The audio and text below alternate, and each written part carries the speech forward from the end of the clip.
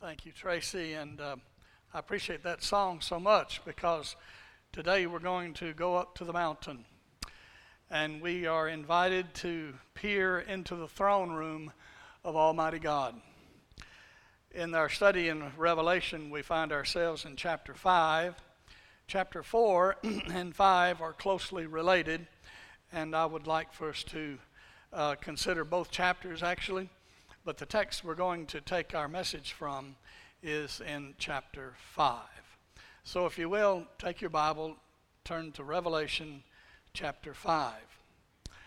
I'm hoping that by the 5th Sunday of this month, we will be able to complete the book of Revelation, because starting next Sunday is where it gets really intricate, complicated, and it's so difficult to pull together. But it is so interesting. And because we did not live in the days that the Bible was written, we're not as familiar with the concepts of the New Testament times. And so my challenge is to help bring us back to the times of the Bible, particularly the Old Testament prophecies about the return of the Messiah and the coming King of Kings, and the inauguration of the kingdom of God. And I hope that we can do that with some success, because this book will make more sense to you, will have more meaning to you once you understand the audience to whom it was written. Let me invite you to join me in a word of prayer as we begin. Our Father and our God, we thank you for this new day. We thank you for the opportunity to study this great book of the Bible that brings so much encouragement and so much hope to all who believe in the Lord Jesus Christ. And there are people here this morning who are struggling in the valleys of life. We're struggling to understand the meaning of our times. We are struggling to understand some assurance about the future. And yet you speak to us clearly from your word that you are God and you're in control. Lord, for these moments today, by your Holy Spirit, as you spoke to John, bring us through this open door to gaze into the throne room of heaven, and there understand what worshiping the Lamb of God is really all about. That we may have just a small glimpse of what's taking place right now in the throne room of God. Lord, give us words that are adequate. Impress us through your Holy Spirit in ways that words cannot communicate. Give us, Father, that radiance of hope that we too one day will reign with you in your holy heaven forever and ever. In Jesus' name I pray. Amen. Amen. As I said, chapter 4 and chapter 5 are related to each other, but we are at a pivotal state or pivotal place here in this book of the Bible. Because what we understand that's going on in the throne room of God will help us to understand the opening of the 7 seals that will show to us the future. And so we're dealing today with a subject that everybody wants wants an answer. Philosophers want an answer. Children want an answer. Educated and uneducated want an answer as well. And the question is this: what is the meaning of life? What's the meaning of my life? What difference does my past make, and what's happening in my present? And what will happen in my future? What's it all about? Everybody deals with that question, whether you're a philosopher or a child. And today we are invited through an open door in Revelation chapter 4 to peer into the throne room of God, and he has some answers for us. He has some answers for us. We're not going to read chapter 4. Let me try to summarize it for you.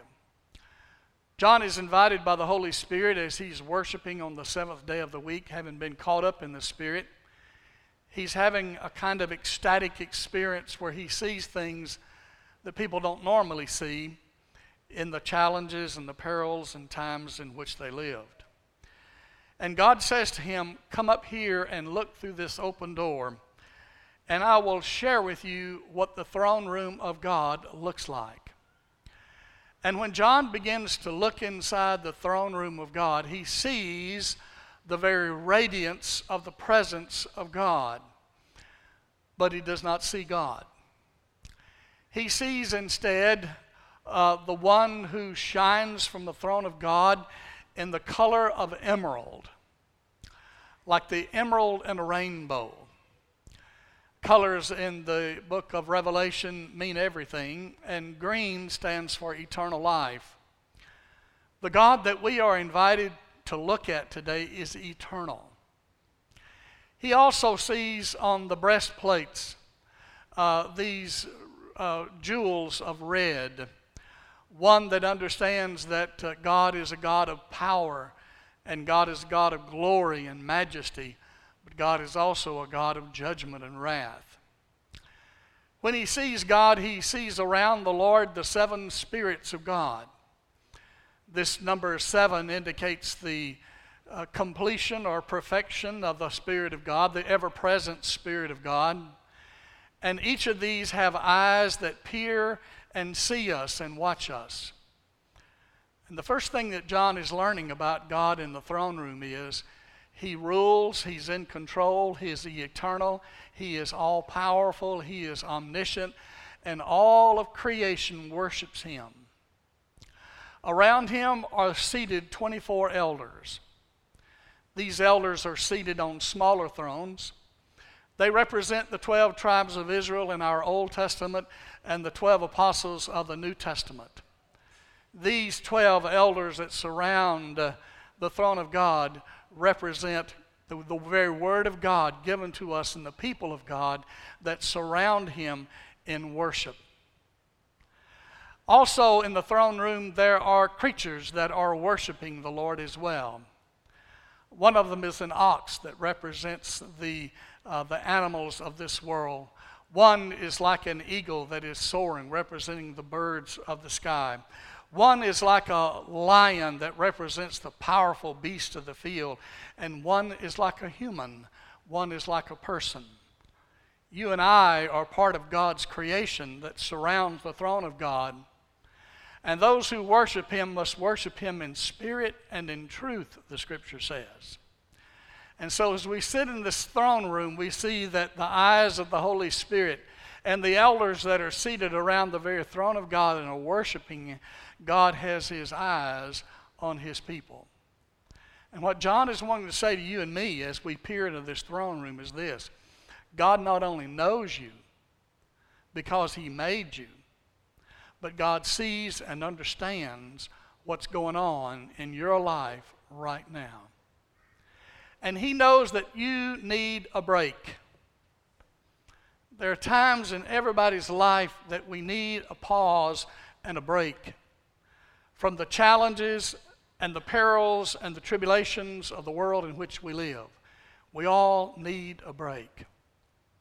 And he invites us to take that pause in heaven with him and understand that he knows what's going on in our life, and he is wanting to be with us and wanting to give to us himself.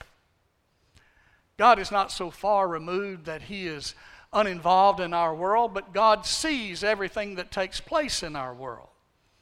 And he understands every trial that you're going through right now. And he wants you to take just a minute out of your busy, busy schedule and join in what all of creation is doing. The 24 elders bow down and worship him. The 4 living creatures that represent all that God created bow down and worship him. And here's what they are saying: Holy, holy, holy is the Lord God, the Almighty, who was, who is, and who is to come. They are singing, Worthy art thou, O Lord our God, to receive glory and honor and power, for thou didst create all things, and because of thy will they existed and were created. We serve a true and living God who is in touch with everything that's happening in our life now, and he invites us up into the throne room so that we can worship him. Why does he want us to do that? Why would God ask us to take a pause in our workaday world, in our trials that we face, in the challenges that we have? Why does he want us to take a pause and worship him? Why is there a Sabbath in the Bible? Why is there a day to set aside and pause and reflect on God who rules in his holy heaven? Well, one of the reasons, or one of the benefits we have when we worship our Lord and our God, is that we discover our purpose for life. We discover our purpose for life. The song that the creatures and the 24 elders are singing is in chapter 4, verse 11. And it says, "Worthy art thou, our Lord and our God, to receive glory and honor and power, for thou didst create all things, and because of thy will they existed and were created." Why am I here? I am here in this world to praise the living God who created me. I'm not an accident. I'm not here as an evolutionary process. I'm here because God spoke and everything that exists came into being. I'm here because God created me and put in me a desire to worship him and to serve him and to praise his holy name. And I will never know why I'm here until I learn to worship him up in his holy heaven. And when I begin to take a pause and worship him, I understand why I'm here. There's something in my heart that's at rest when I worship the Lord. There's something in me that's at peace when I'm worshiping the Lord. Life fits. Life works out. Life has a purpose when I understand that I'm here to praise and to glorify God Almighty. We exist to praise the true and the living God who created us. When we refuse to do that, when we say, "No, I will not praise the Lord. No, my life will be all about me and not about God," then nothing works out. Nothing fits. We are disgruntled. We are out of sorts. We are trying to find our place in the world. We just can't find our place in the world. But when we come to understand that we, along with all of creation, were made to worship the living and true God, all of a sudden, life fits again. Our hearts are at rest when they rest in our understanding that we are here to worship the true and the living God. A second benefit that we understand from worship is that we expand our awareness of who God is. The more we worship God, the more we find God to worship. The more we worship God, the more we find that God gives us reasons to worship him. Charles Haddon Spurgeon said one time, "Beloved friends, we may well continue to praise God, for our God continues to give us causes for praising him." And that's kind of how chapter 4 outlines itself. We see in the throne room a little bit about God, and then there's more about God, and then there's more about God to understand. And because God is eternal, and because God is omniscient and all-powerful, we will never cease understanding all about God. So the more we know about God, the more we praise God. There's more to praise God for. In the New Testament, the Apostle Paul put it this way: God loves you. He created to love you. He created you to exist with him in this holy heaven in a love relationship that will last forever and ever. And he said, "I pray that you will know this love of Almighty God." This love that's in 5 dimensions: the height, the breadth, the width, the length, the depth, and the circumference of the love of Almighty God that is beyond comprehension. God loves you more than you can comprehend. God loves you more than you can even understand. God loves you more than you can love him back. And he just keeps loving you and loving you and loving you. The Apostle Paul said, "I want you to know that very love of God." We have problems in our life. We have challenges in our life. We have perils. We have tribulations in our life that oftentimes give us a sour note in our storytelling about our relationship with God. We may not say it, we may not think about it too much, but there is a kind of a sour note in a lot of our minds between our relationship with God. Let's be honest about it. We've been through some perilous times in our life where it's left us with a little bit of sour taste in our mouth about the church, a sour taste in our mouth about church people, a sour taste in our mouth about the obstacles of this life that we've had to endure.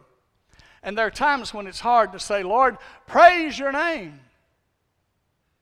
Sometimes it's hard to do that. But God opens the door every time we worship Him, and He invites us up in the throne room, and He says, let me give you one more thing to praise me for. If you've ever had a trial in your life and you don't know what your future is about, God wants to show you with this scroll that He is about to unfold that He has a future and a plan for your life.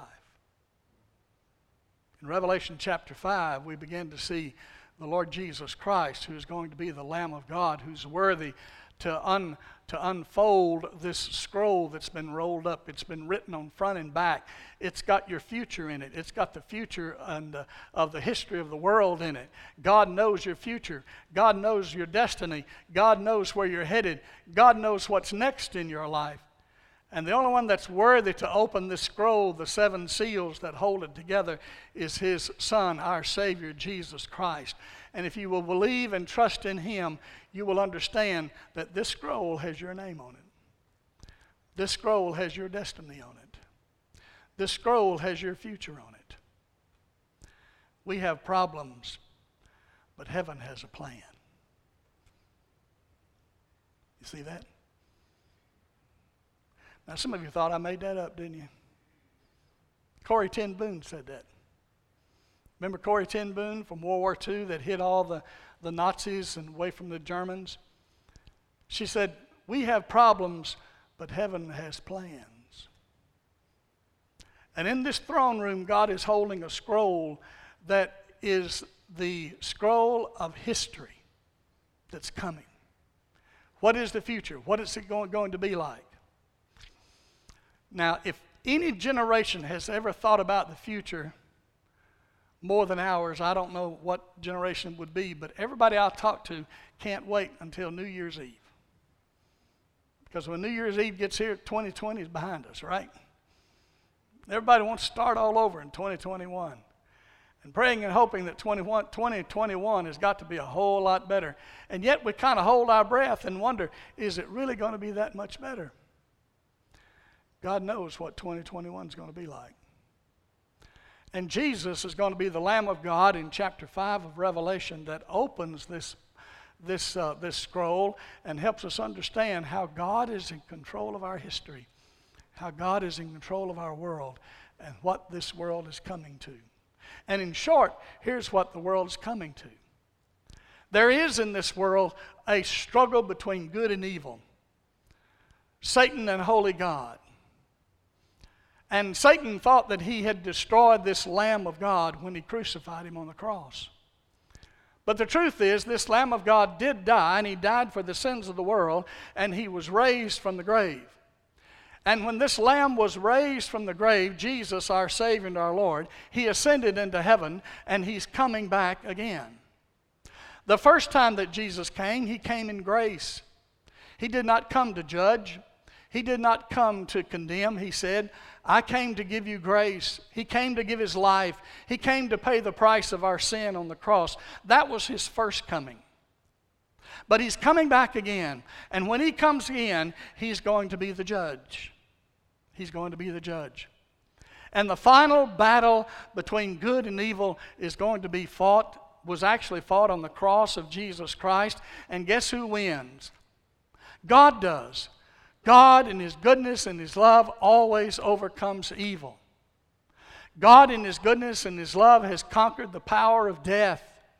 That we no longer have to fear death.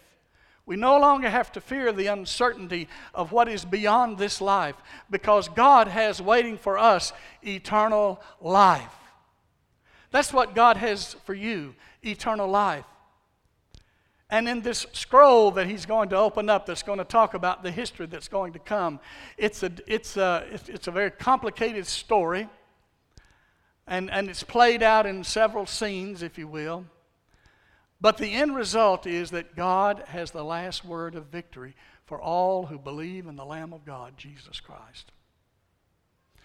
And if you will trust Jesus with your life, you will have eternity with him in his holy heaven. And if you say no to Jesus and keep saying no to Jesus, then you don't have that assurance. You don't have that assurance. So worship lifts us up from this earthly perspective to a heavenly perspective, to understand that there's more coming. The best is yet to be for those who believe in the Lord Jesus Christ. Dr. Newport in his commentary said that believers are encouraged in a moment of discouragement. We are encouraged in a moment of discouragement to know that God is on the throne, and that the God on this throne loves you, willing to die for you. Who has more love for you than that? No one but the Lamb of God who was slain for the sin of the world. There's a little golf tournament going on this weekend in Augusta, Georgia. Anybody keeping up with that? The whole world's out of kilter. It's usually in March or April, isn't it? But the Masters tournament is in Augusta, Georgia. I went by there one time. That's a magnificent place, I tell you. And that tournament's taking place right now. Some guy named Dustin Johnson's ahead. I don't know if he's ahead right now or not, but I've never heard of him. But he may win that thing. The only name I know is Arnold Palmer and Tiger Woods. That's how Arnold's dead, and Tiger's might as well be dead, because he's not doing as good either. He's even as of today. But back in 1961, when Arnold Palmer was a challenger on that Masters tour, he got all the way to the last day, the last round, the 19th hole. He got to the last hole, 18th hole, and it was like a tee-off time, and he saw a buddy in the stands there that had recognized him and waved at him, and he went over there and he said hello to the guy, and he had the tournament won. All he had to do was finish the last hole. But he came back and he teed off, and what did he hit? Sand trap. And he lost the tournament because he got distracted from the game. And I think a lot of people are getting distracted from the game of life because there's so many other attractive things that are going on that we discount how important our time with God is. Listen to me carefully. The end game of your life is an appointment with Holy God.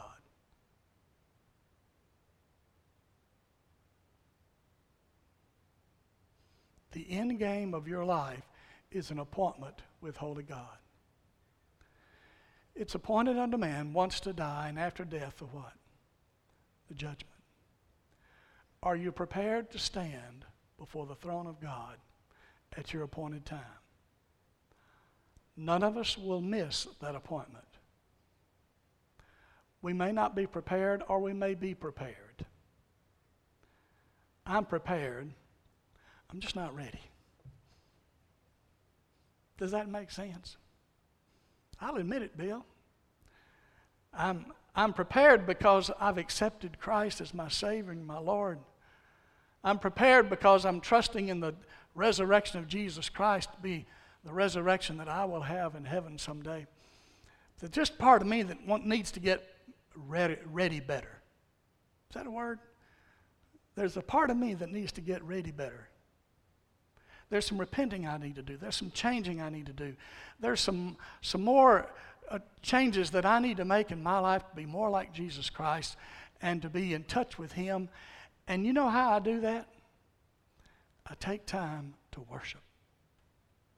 Because when I come into the throne room of God, I am so called into this love of God that is holy and pure and beautiful and wonderful that I want to hold on to that forever and ever. And I never want to disappoint the God who loves me. I never want to disappoint the God who gave his life to save me. I want to be with him in that holy heaven forever and ever.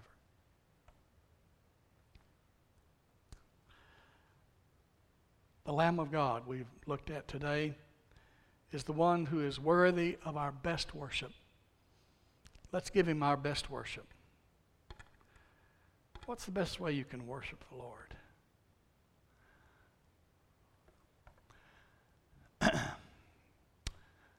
In your lifetime, when you feel like you have been taken advantage of,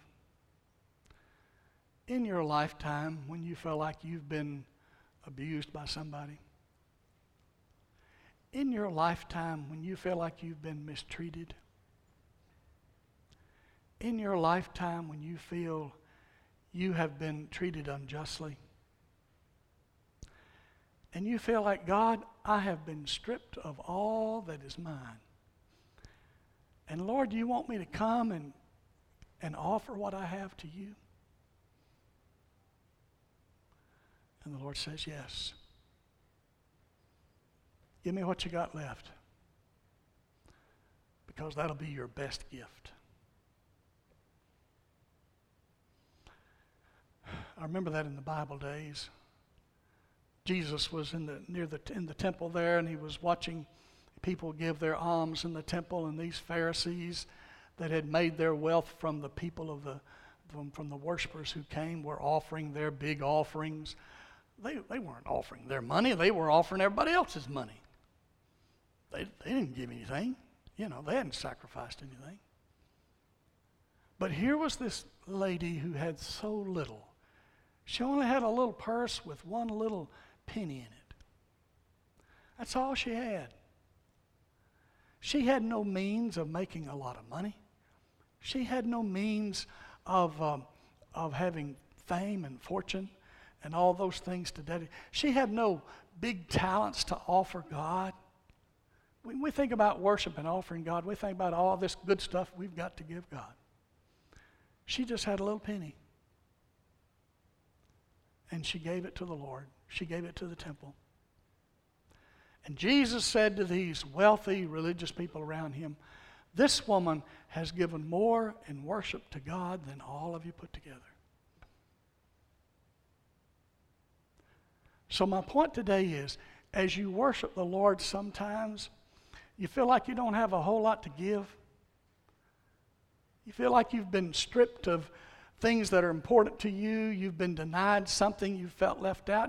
And in your heart, you're like, praise God, I just want to cuss. Praise God, I just want to go throw a temper tantrum. Praise God, I just want to act out and make a fool of myself. Well, instead of rebelling, give what little you have to the Lord. It is your best act of worship. And John, on that island of Patmos, did he have a lot to give in worship? No. He was 90-something years old. He was a slave. He had no retirement income. He had nothing to tithe. And the Lord said to him, John, I have an open door here, and I invite you to come look into the throne room. And John got all excited when he heard the four living creatures sing, and he got all excited when he heard 24 elders sing, and he got all excited when he heard the angels sing, and they all sang together, and they sang, worthy art thou to take the book, to break the seals, for thou wast slain and didst purchase for God with thy blood men from every tribe and tongue and people and nation, and thou hast made them to be a kingdom, to be priests unto God, and they will reign upon the earth. And they sang another song, and John says it got louder, worthy is the Lamb that was slain to receive power and riches and wisdom and might and honor and glory and blessing. And then finally, all of creation joins in a huge crescendo, and they sing to him who sits on this throne, to the Lamb, blessing, honor, glory, dominion, forever and ever. And the elders said, see, y'all could be elders in that. Isn't that awesome? So when you feel like you don't have much to give the Lord in worship, that's when you need to worship Him the most. Does that make sense to you? Is that not a call to the church today? Is that not an application for us? He's worthy of our best service, because to worship Him is to serve Him. He was slain. He ransomed us by His blood. He has gathered people from every tribe and language and people and nation into His kingdom. He has made them priests, and He has appointed them to reign on the earth. Praise be to God. You know, I just need to worship a whole lot more. I just need to take a break from the troubles and trials of this life and say, Lord, bring me a glimpse into your throne room, and may I join all your creatures, all your elders, and all your angels, and sing songs of praise to my Jesus and my Lord. You know what it'll do to you? It'll change you. It may not change your circumstances, but it'll change you. And because you are transformed by worshiping God, you are now a martyr, a witness to the world that's looking for something to worship. Everybody in the world is worshiping something. Paul said in Romans 6:16, know ye not that to whom you yield yourselves servants to obey, his servants you are, to him you obey, whether of sin unto death or of obedience unto righteousness. Everybody's worshiping something. The Hindus are worshiping something. Every culture in society, anthropologists will tell you this. Margaret Mead would tell you that. Y'all studied Margaret Mead in high school and college. She'll tell you that. Every culture has always tried to worship something.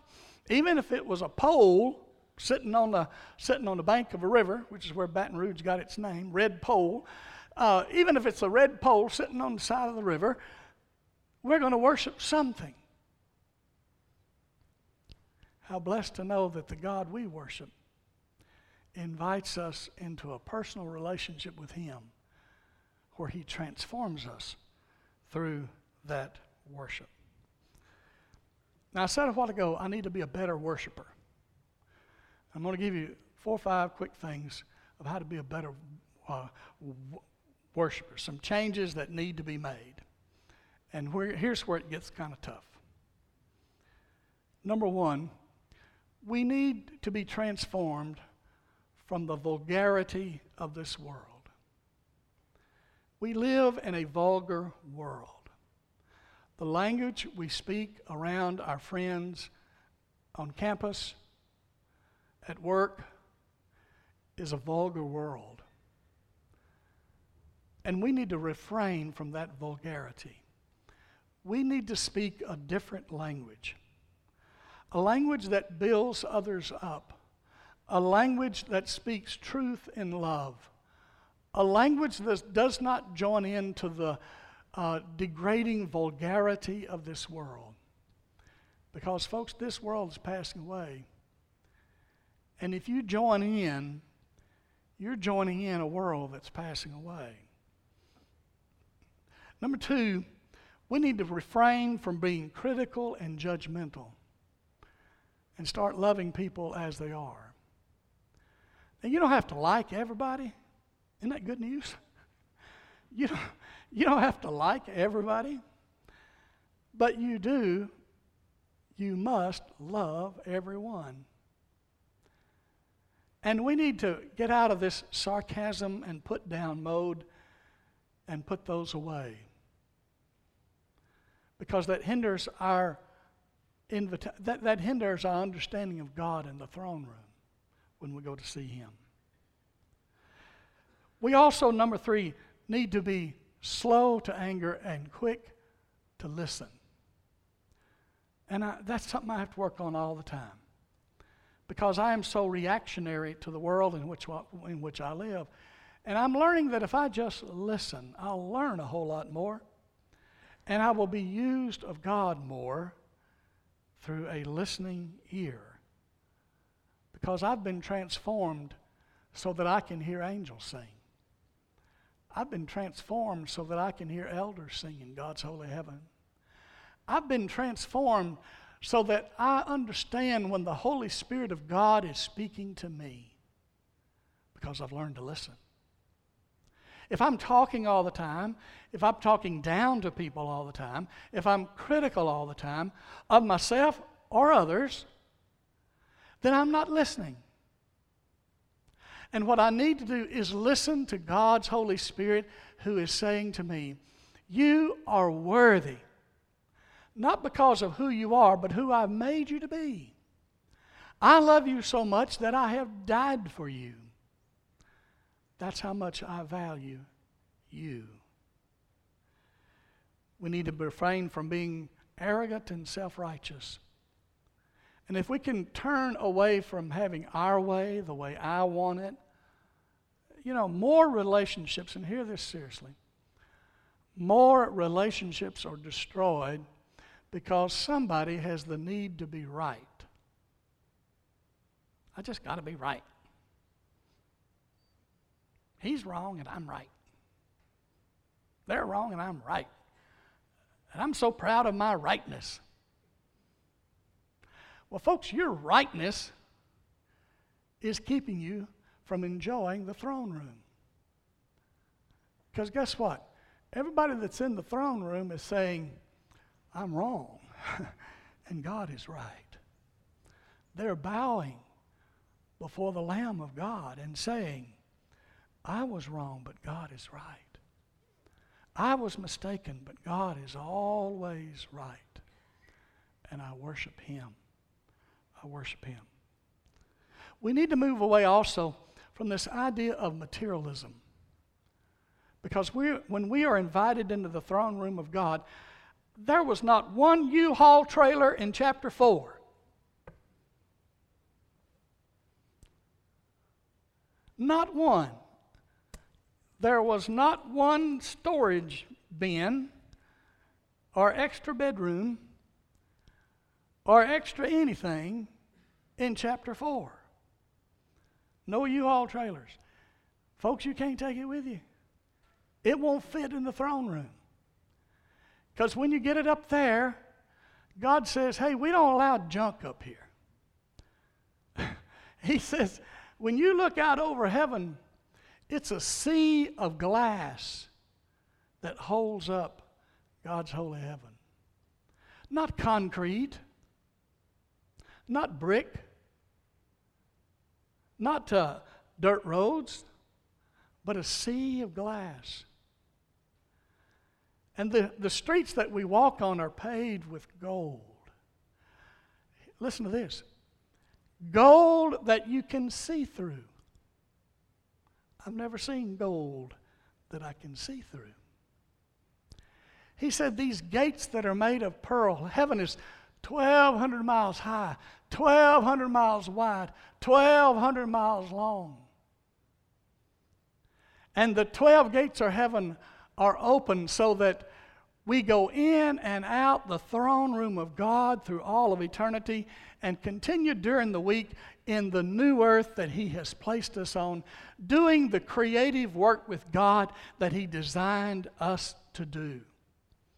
Some people think we're going to be up there in heaven and we're going to be standing on a cloud and we're going to be singing in a choir. And I notice there are a lot fewer pews in the choir than there are out here. Not everybody sings in a choir. But in God's holy heaven, according to Revelation, there'll be 12 entrances to this holy place called heaven. And people will come and go, and the people that are coming and going will not be anyone that's evil. All evil has been eradicated by then, but you will carry on your work of creativity in God's new creation. Listen, folks, God never separates His holy heaven from His holy earth. He doesn't separate these. All right?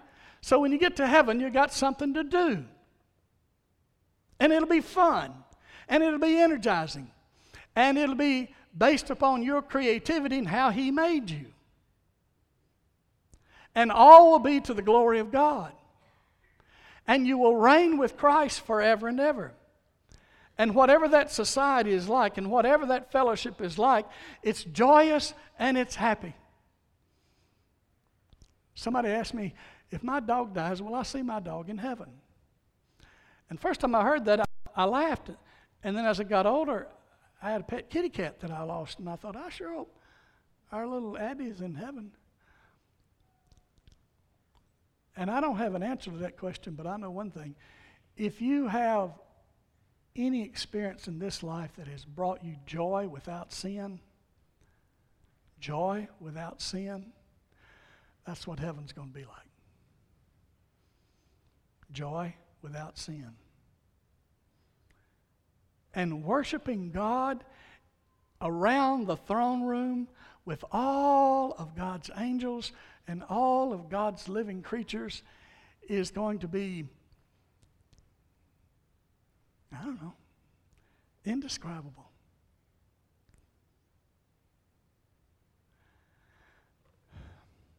Now, don't you want to go? Have you made preparation? You're either prepared or you're not prepared. If you're not prepared, you need to be prepared. And the way to be prepared is to receive Christ in your heart, in your life, by asking Him to forgive you of sin and come and take charge of your life. That's how you get prepared. You may be prepared but not ready. And the way to get ready is to do some of these things I began to share with you today. Reject the vulgarism of our world, criticism, being judgmental. Listen more. Quit being so mean-spirited and self-righteous and arrogant and materialistic and unrepentant. That's how you get ready. And when Christ comes calling for you, you'll be ready. Let's bow together. Our Father and our God, we thank you for this little glimpse of heaven today. For hearing these millions of angels sing, these 24 elders, all of God's people in the Old and New Covenant. To know that in heaven we're going to be glorifying you for eternity, and that in your holy heaven there will be no more sin, no more pain, no more suffering, no more sorrow. And I pray for that person here today that's not prepared, that they will come as we sing this invitation. Just come and be seated here on the front row and say, I'm ready to give my life to Jesus. I want to forgive me of my sin and come into my heart and forgive me of my sin, be my Savior and my Lord. I pray for all of us who say we are prepared that we will be more ready and look forward to the return of Jesus Christ. Lord, you be praised and glorified as we sing this invitation song. In Jesus' name I pray. And all the people said, Amen. You've been listening to the Sunday morning worship service of the Ekron Baptist Church. You too can accept the eternal life offered by Jesus Christ. First, admit that you are a sinner. Then believe that Jesus Christ can forgive you of your sins and ask Him to come into your heart and change your life. Then confess your faith in Jesus Christ as your Savior and Lord. If you've made this decision today, write to us at the Ekron Baptist Church, 2775 Hayesville Road, Ekron, Kentucky, 40117. If you're looking for a church home, we invite you to be a part of our growing family with programs and Bible studies for all ages. Join us next Sunday at 11 a.m. for morning worship from the Ekron Baptist Church. Until that time, may God bless.